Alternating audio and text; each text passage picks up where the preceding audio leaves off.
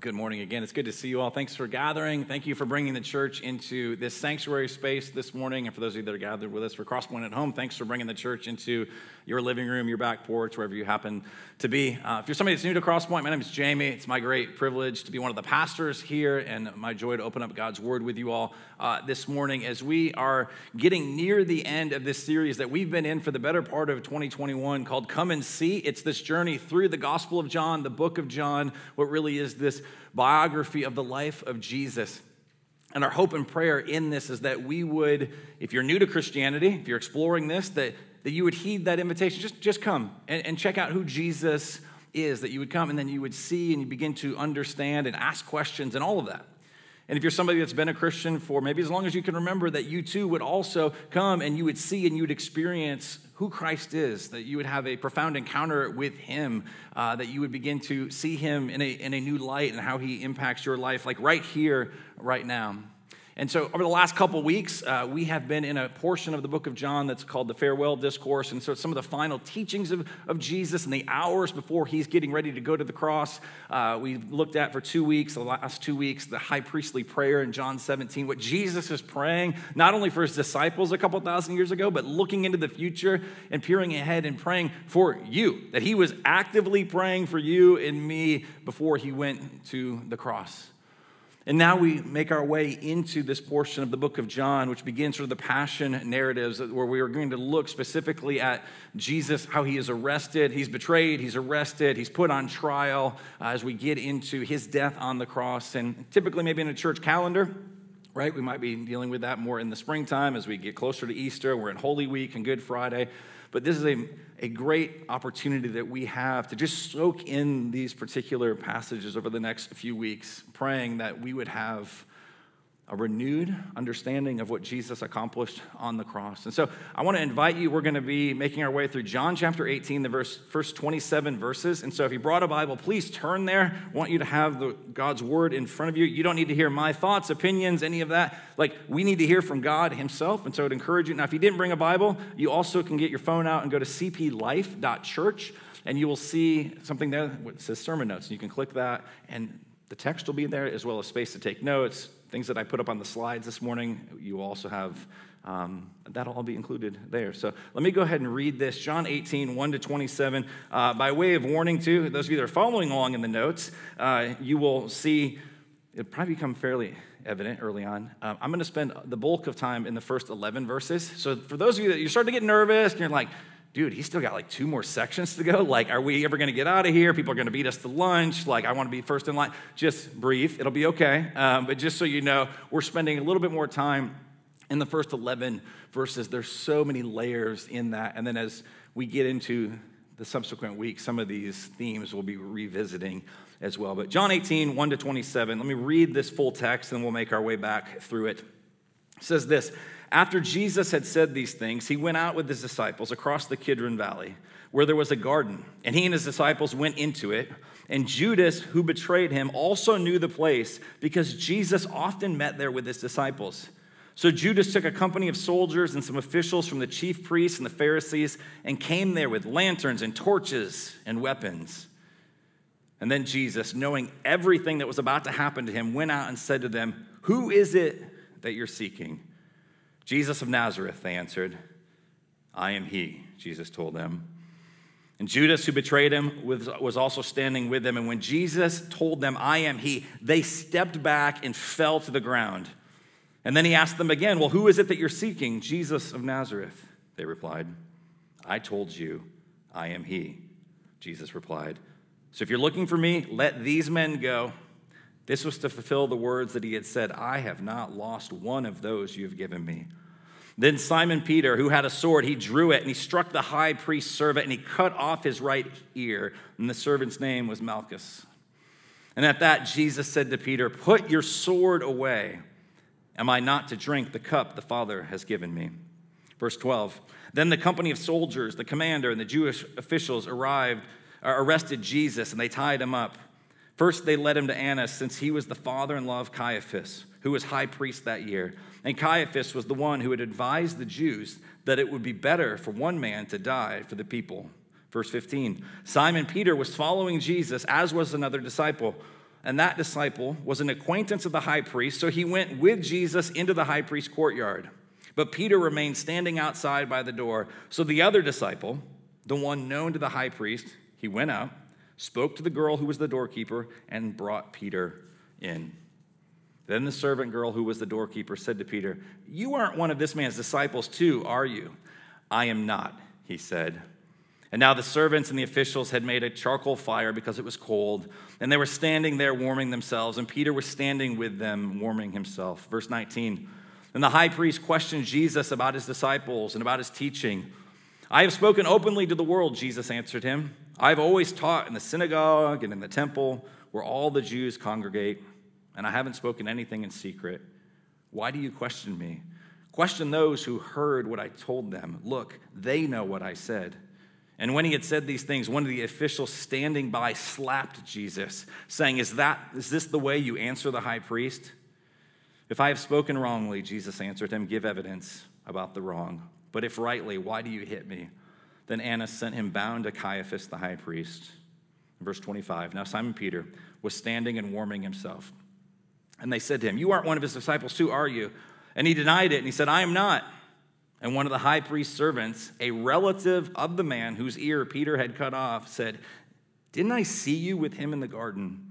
But Peter denied it again, and immediately a rooster crowed. This is God's word for us this morning. And what I want to do is spend some time, as I said, looking at particularly these first 11 verses, and this theme of betrayal that is present in here in such profound, painful ways. And yet what I want us to see is not only was Jesus betrayed by Judas and by those that were closest to him, but the reality of the situation, if we're going to be honest, is that he's betrayed by us as well. And that's not a comfortable thing to think about. That's not something that we readily want to admit, but I want to explore together why that's true, how it's clear here in the text, and then as we understand that we might actually have a greater appreciation for what Jesus has done.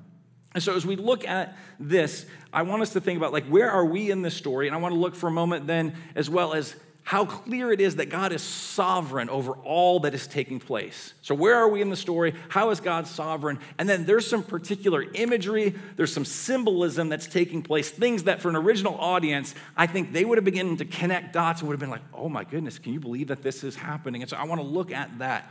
And this is why these first 11 verses, they're just loaded with so much beauty and layers here. And so first, though, as we think about it, our place in this story, we do need to wrestle with how it's not just Judas and the soldiers and the religious leaders with their lanterns and their torches and their weaponry that comes to arrest Jesus, but how we as well contribute to that. But before getting into that, I also want us to think through this, because at one level, not only are we those that have betrayed Jesus, we know what it's like to be people that have been betrayed. If you've lived for more than 5 minutes, the reality is you're going to, if you haven't already, you will experience some relationship where you will feel a sense of betrayal. It could be a friend that turned their back on you, all right? That could be a recent thing. That could have been, that might be 25, 30 years ago. You're thinking back to middle school and still, that person, they pop up on Facebook. This person you might know. I hate that person. Maybe that's just my own issue, right? But, those sort of moments, that sense of betrayal by a spouse, betrayal by a child, a neighbor, a coworker, somebody you were close with. Just think about this for a moment, because what I want us to see is that there is, as the writer of Hebrews would tell us in Hebrews 4:15, we do not have a high priest who is unable to sympathize with our weaknesses, but one who in every respect has been tempted. Another way to say that is has been tried, who's endured suffering as we are, yet without sin. That Jesus knows what it's like to deal with betrayal. Jesus knows what it's like when you deal with betrayal. That Jesus legitimately can say to you as you navigate the difficulty of relationships, I know how you feel. If I offer that to you, you could be well, maybe you do, maybe you don't. But Jesus himself absolutely does. He's been betrayed at the highest level. And so we look at these words, look at it here again. Judas, who betrayed him, also knew the place because Jesus often met there with his disciples.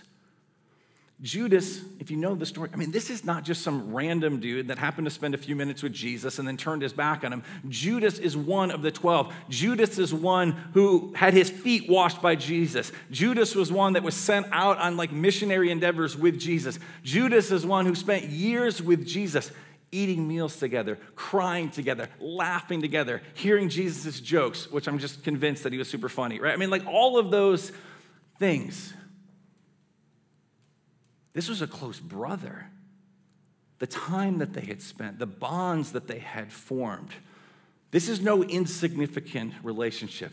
And it is this close friend, this brother, this one who's supposed to be one of Jesus' disciples, with him to the end, betrays him, stabs him in the back, turns, his back on Jesus. And not only that, it tells us this, that he knew where Jesus was going to be. Do you see that? Judas, who betrayed him, also knew the place, that there's this garden, because it says Jesus often met there with his disciples. Judas knows Jesus well enough to know, I know where he's going to be, because I've been there maybe hundreds of times before over the period of a few years. He knew where Jesus was going to be. He knew how loaded with significance this place, this garden, this place was, this refuge where Jesus would get away to pray and to connect with his Father and invite his disciples to pray. The amount of time that they had spent in this place. I mean, this betrayal goes deep.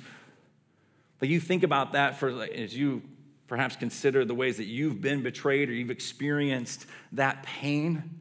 And even some places maybe that you shared, some of the memories come up, or maybe there's a particular location that you went to, or this home that you grew up in, or wherever it happened to be. In that place, man, it's like, oh my goodness, like that just sort of triggers some things in you that just brings up so much pain. I mean, just a violation at its deepest level of not only relationship, but the significance of this place and the time that they had spent together. I mean, like, I don't have to have any other, verses to tell me when it tells me in Hebrews 4:15 that all of this, that Jesus was yet without sin, because here's the reality. My heart struggles to forgive. My heart struggles to have righteous anger, but quickly defaults to an unrighteous anger. The fact that Jesus could be betrayed and yet be without sin, right?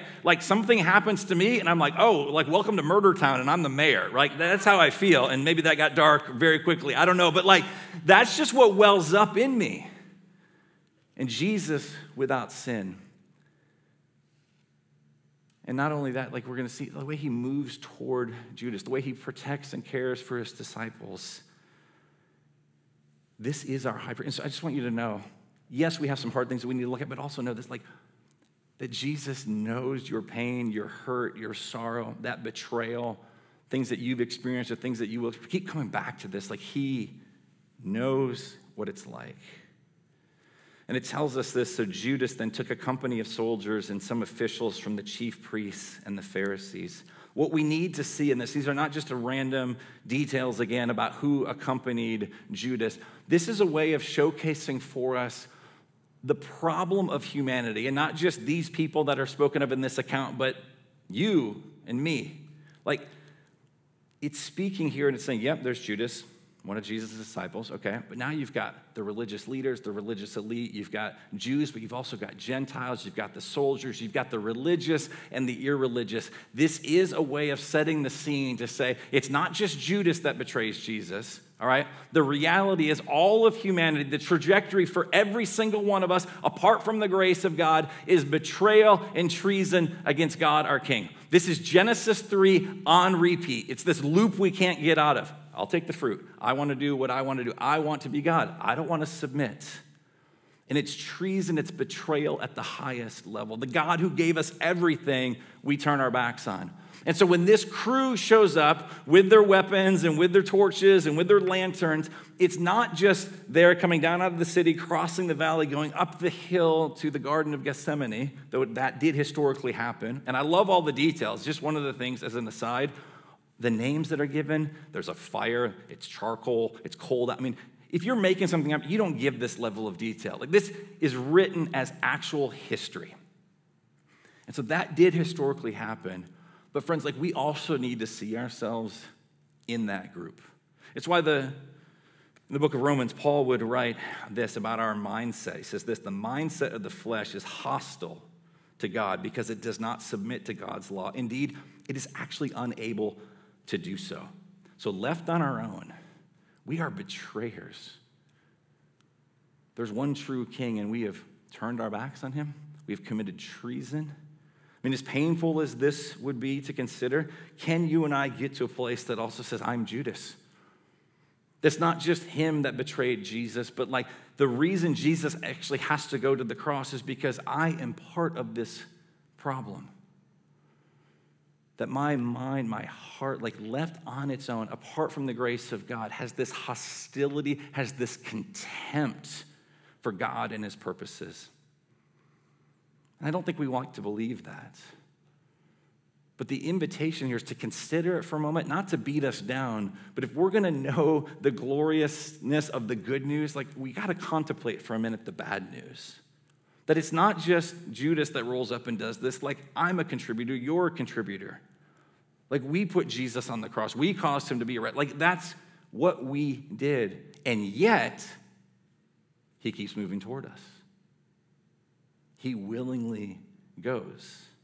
There's a singer-songwriter that I really like, this folk musician. I've probably seen him, I don't know, probably close to a dozen times in concert, a guy by the name of David Wilcox. I don't expect that you would necessarily know him, but this was years ago. I remember saving this part of this little interview.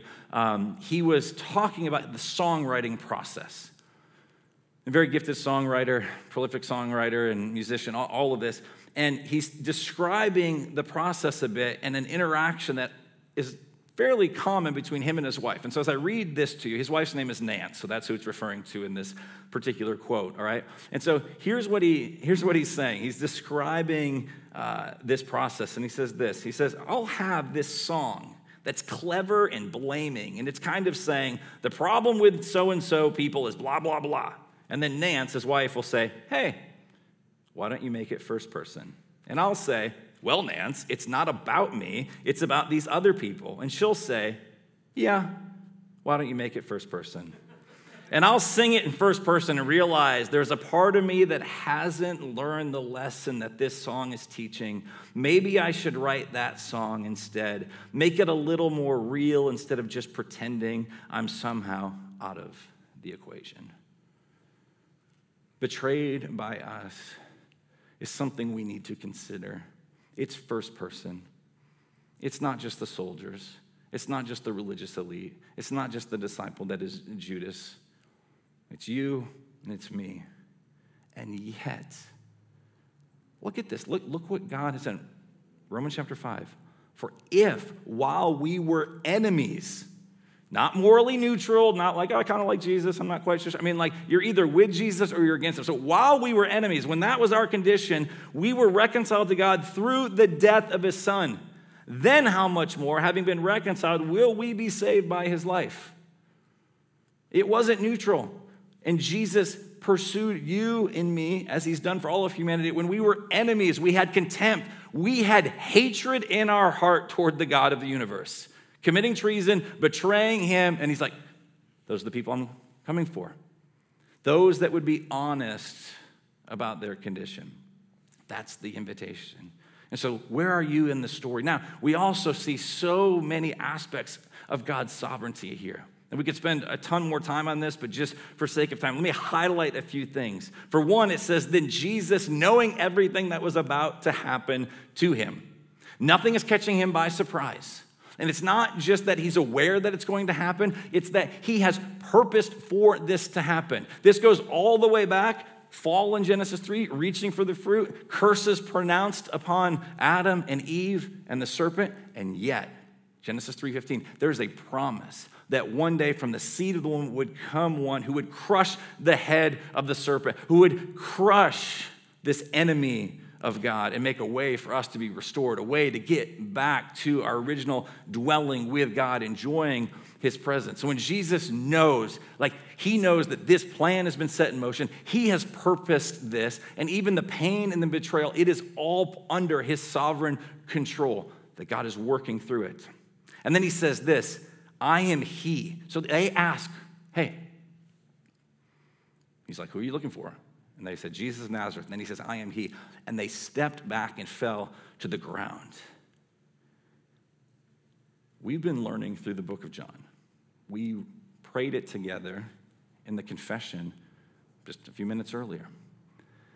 That throughout the book of John, there's these statements that Jesus makes to identify himself. That he's not just a man who's impressive, but he is God in the flesh.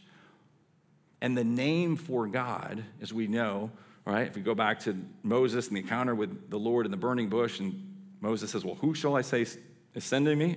And God says, hey, let me clear that up for you. I am. And it's like, okay, I still got some questions, but I am. All right, you tell the people I am is sending you. The name of God, the revered name of God. And then all throughout the book of John, Jesus shows up. He's like, I'm the light of the world.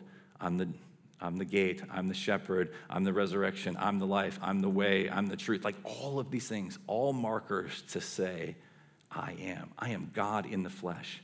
And our translations that we read where it says, well, I am he, the he is not actually really there. He literally is telling them, oh, all right. They say, he says, who are you looking for? They say, Jesus of Nazareth. And his response is, I am. They encountered the living God. That is why they step back and they fall to the ground. I don't know if it's falling to the ground in worship, but it is running up against the God-man Jesus, and the only response is to be floored. Like that's all they can actually do. They have run up against something that is so wholly different from them. And then Jesus asks them again, because he's sovereign over this whole thing, who are you looking for? Jesus of Nazareth, and he says, I am. And yet in that, he says this, so if you're looking for me, let these men go. His care, his compassion, his mercy still for his disciples, knowing that they're going to bolt, they're going to flee, they're going to do stupid things, they're going to deny him. Like he knows all of that, and his concern is still for the other, for the neighbor, for his disciples. He's like, you're here for me, let these men go. And then at the end, right, Peter, who just has to do something, right? He can't keep his mouth shut at certain points, has to act, right? Apparently he's got a sword on him, like he's packing heat, nobody knew it, right? So he gets this sword out and cuts off this man's ear. Now, think about it just for a moment. It wasn't like Peter was like, I'm gonna teach this man a lesson. I'm gonna take off the right ear. He'll know then. No, he was trying to kill him. He just missed, right? So apparently he wasn't very good with the sword, but it hit him in the head and cut off the ear. And if you go and read Luke's account, it tells us that Jesus took that cut off ear and healed the man. So even the enemies of God, those that are bent on destroying him, he has care for, he has compassion for. And Jesus then says to Peter, Peter, put your sword away. Am I not to drink the cup the Father has given me? The cup is the wrath of God.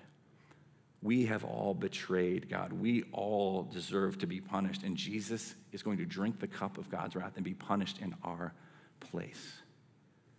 Perhaps you're familiar with this. I think it's so helpful. We got to keep revisiting this. But there's a hymn, more of a modern hymn, In Christ Alone. And perhaps you're aware of this, and you've sung this. We've sung this many times here, that there's this line. I will not sing it. It'd be horrible, but I will read it. That says, scorned by the ones that he came to save, till on that cross as Jesus died, the wrath of God was satisfied.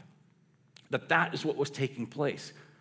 There are denominational movements of a liberal theology that have actually rewritten that hymn to get rid of that idea, because we don't like the idea of the wrath of God. No, God's loving and compassionate and all of that. And so the line has been changed that in that moment, the love of God was magnified. Now, was love taking place there on the cross? Yes, absolutely.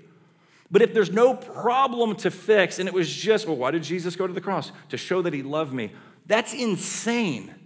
Jesus saying, no, I have to drink the cup of the wrath of God. There is an actual sin problem. So yes, there's love, but there's also justice. Justice needs to be paid. And Jesus says, I will go and do that. Like if I'm talking with my wife out there and you happen to overhear, a conversation, and I say to her, Heather, I just love you so much. And she's like, oh, that's really sweet. And then I run out into 436 and get hit by a car just to show her how much I love. Like you'd be like, what a moron. Like what was he doing? That makes no sense. And so if we just think about, well, Jesus, just to show us how much he loved us, he died. If there's no problem to solve, that's the stupidest thing ever. So it's not just the love of God magnified. No, it's the wrath of God was satisfied. You and I are on a pathway to hell without Jesus stepping in, dying the death that we deserve. He dies in our place. And as his commentary on this, I love to just this reminder of how often then we can get caught up, I think, in even communicating to a watching world and our own troubles and lack of unity even in the church. And Frederick Dale Bruner, in his commentary on John, says this. I thought this is just a helpful image. He says, violence, for one, though, only cuts off the ears, physically and spiritually, of Jesus' opponents. Violence, as he speaks about Peter's response, has never served Jesus' person or cause. And so Jesus says one more time, put your knife back in its place. Am I not supposed to drink the cup my Father has given me? Does not the cause of Jesus and of his church that bears this cost go forward more by suffering than by fighting? And so as we tell this story, as we celebrate that Jesus has drank this cup, our call, again, is not to fight everybody like Peter did, but rather to say, no, let's keep our ears attuned to this message. Let's be people that would even suffer well. That the prayer might be, even as we experience betrayal and loss and hurt and all of that we might just rest in the grace of God. One last thing in here. So we see a sovereignty. There are some beautiful things happening here that I put before you that are just symbols. They're sort of signs. They're meant to call our attention. It's not accidental, some of the details. It's specifically around the garden and the valley. And so it tells us he went out with disciples across the Kidron Valley, which we'll come back to in a moment, where there was a garden. It is no accident that Jesus, in his final hours, is there in a garden.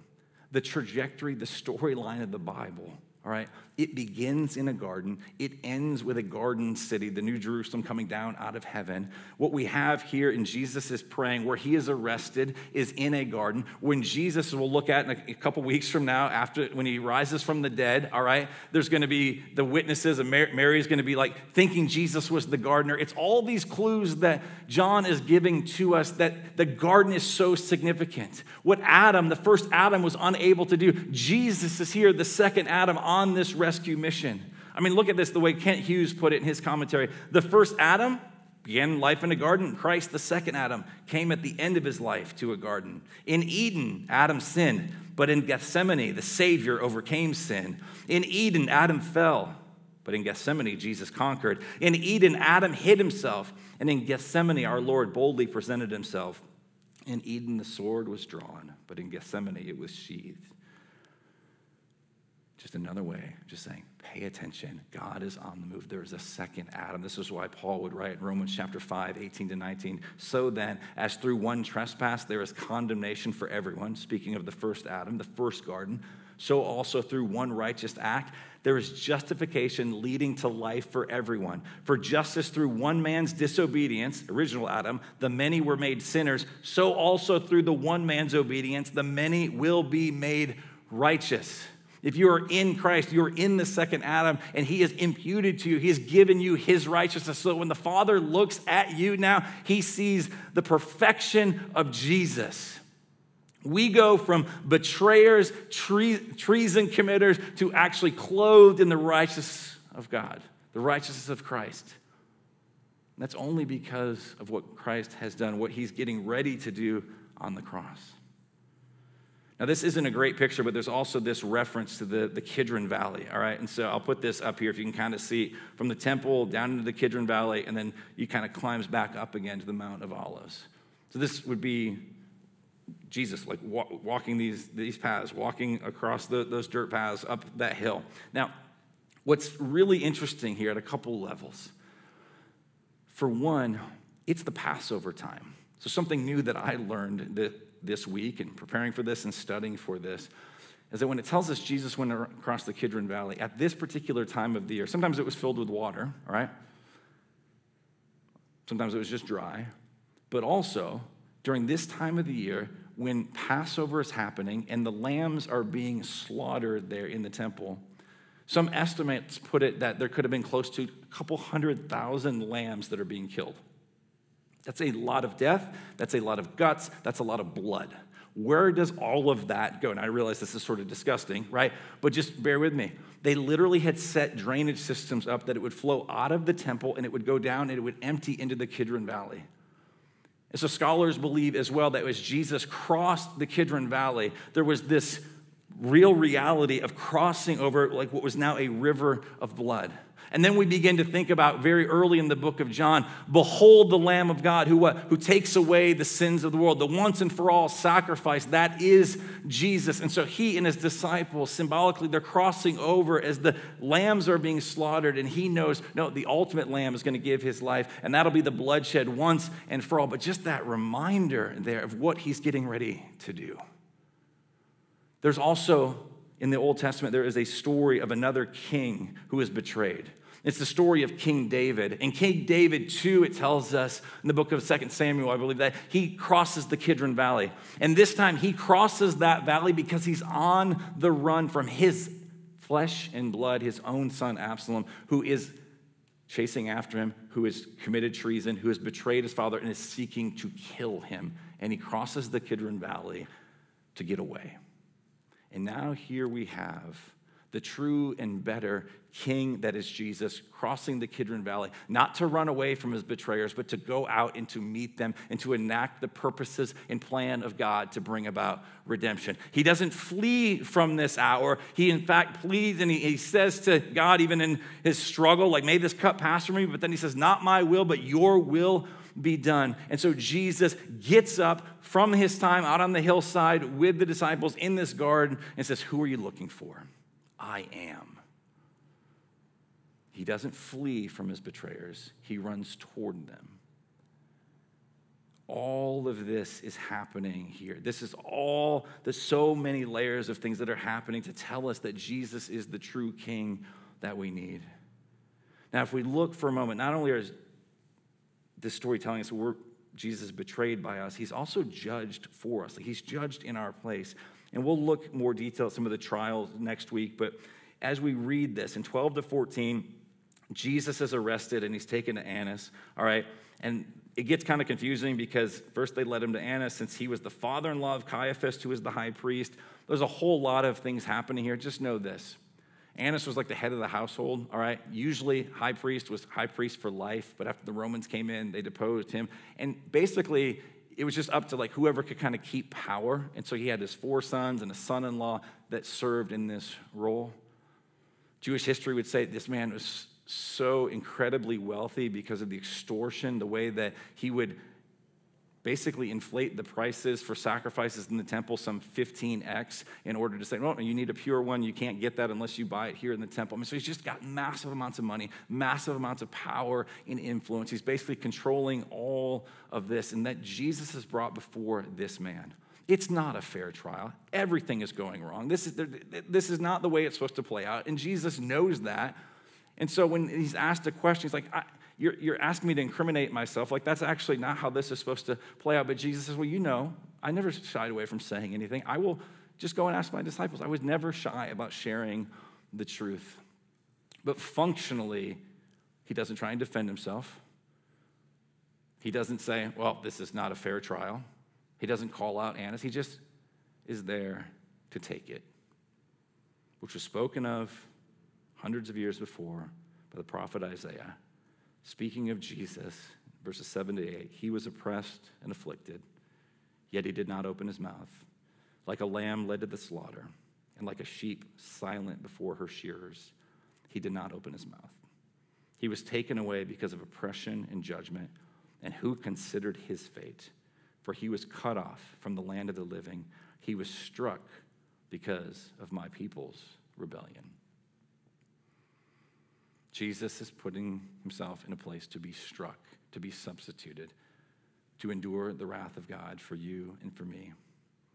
And he could have defended himself, and he could have called down angels, and he could have declared the whole thing that this is a corrupt trial, which it was. But he knows what he's got to do. He'd been praying not too long before that for his disciples, and praying for you and me and for his church down through the ages, that we would be unified around this message, that we would know that he has entered into the mess and the brokenness of our life, to get us back. And he knows that we're going to mess up, and yet he's going to continue to be faithful, that we cannot exhaust the grace of God. And so I want to close with this. Throughout this, right, we see the accounts of Peter. That the servant girl at the door says, hey, were you with him? And he says, no, you got it all wrong. I'm not one of his disciples. And we know Jesus had told him before the rooster crows, you'll deny me 3 times. And Peter's like, no way. And what I want us to see as we just kind of recount these passages is when we deny Jesus, the reality is he continues to be faithful to us. I can't wait till we get to the end of the book of John and we see in more detail what Jesus does to even restore Peter, his faithfulness to him. And so as we look at this, right, the tendency, I think, of the human heart, again, where we don't want to think of ourselves like Judas, I also want to look down my nose at Peter and be like, oh, come on, man, really? Like, these people just asked you if you were with him and you denied it, not once, not twice, but 3 times. But I think it's worth asking for a moment, like, does Peter get a bad rap? Because let's be honest, where are the other disciples? Have we thought about that, right? Like, at least he's there. He's making some effort. He's like, nobody going to do anything about this? I got a sword. I'll at least try and, take somebody out. Like that. That's sort of his mindset. Now, he's getting it wrong. But he is there, and he's passionately trying to follow Jesus, and yet he fails over and over and over again. And I believe you're here this morning because you want to figure out and you want to follow Jesus and figure out what that looks like. And yet you know your heart, you know your reality, and I know my heart and my reality. I want to passionately follow Jesus, and I fail, and I fail, and I fail.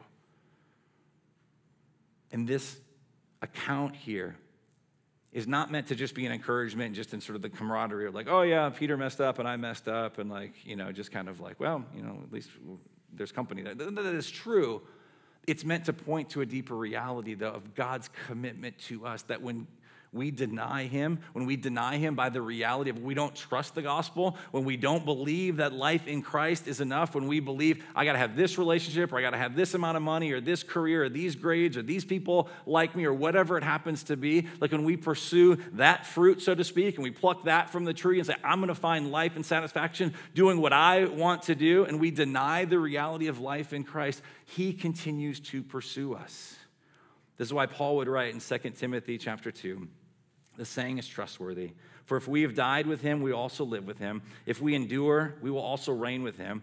Now it says, if we deny him, he will also deny us, which we need to clarify for a moment. He's speaking of if you go to your grave saying, no, I reject the grace of God, I deny him, you literally will be told, okay, well, your will be done. Like, you're going to be separated from me. It is hell.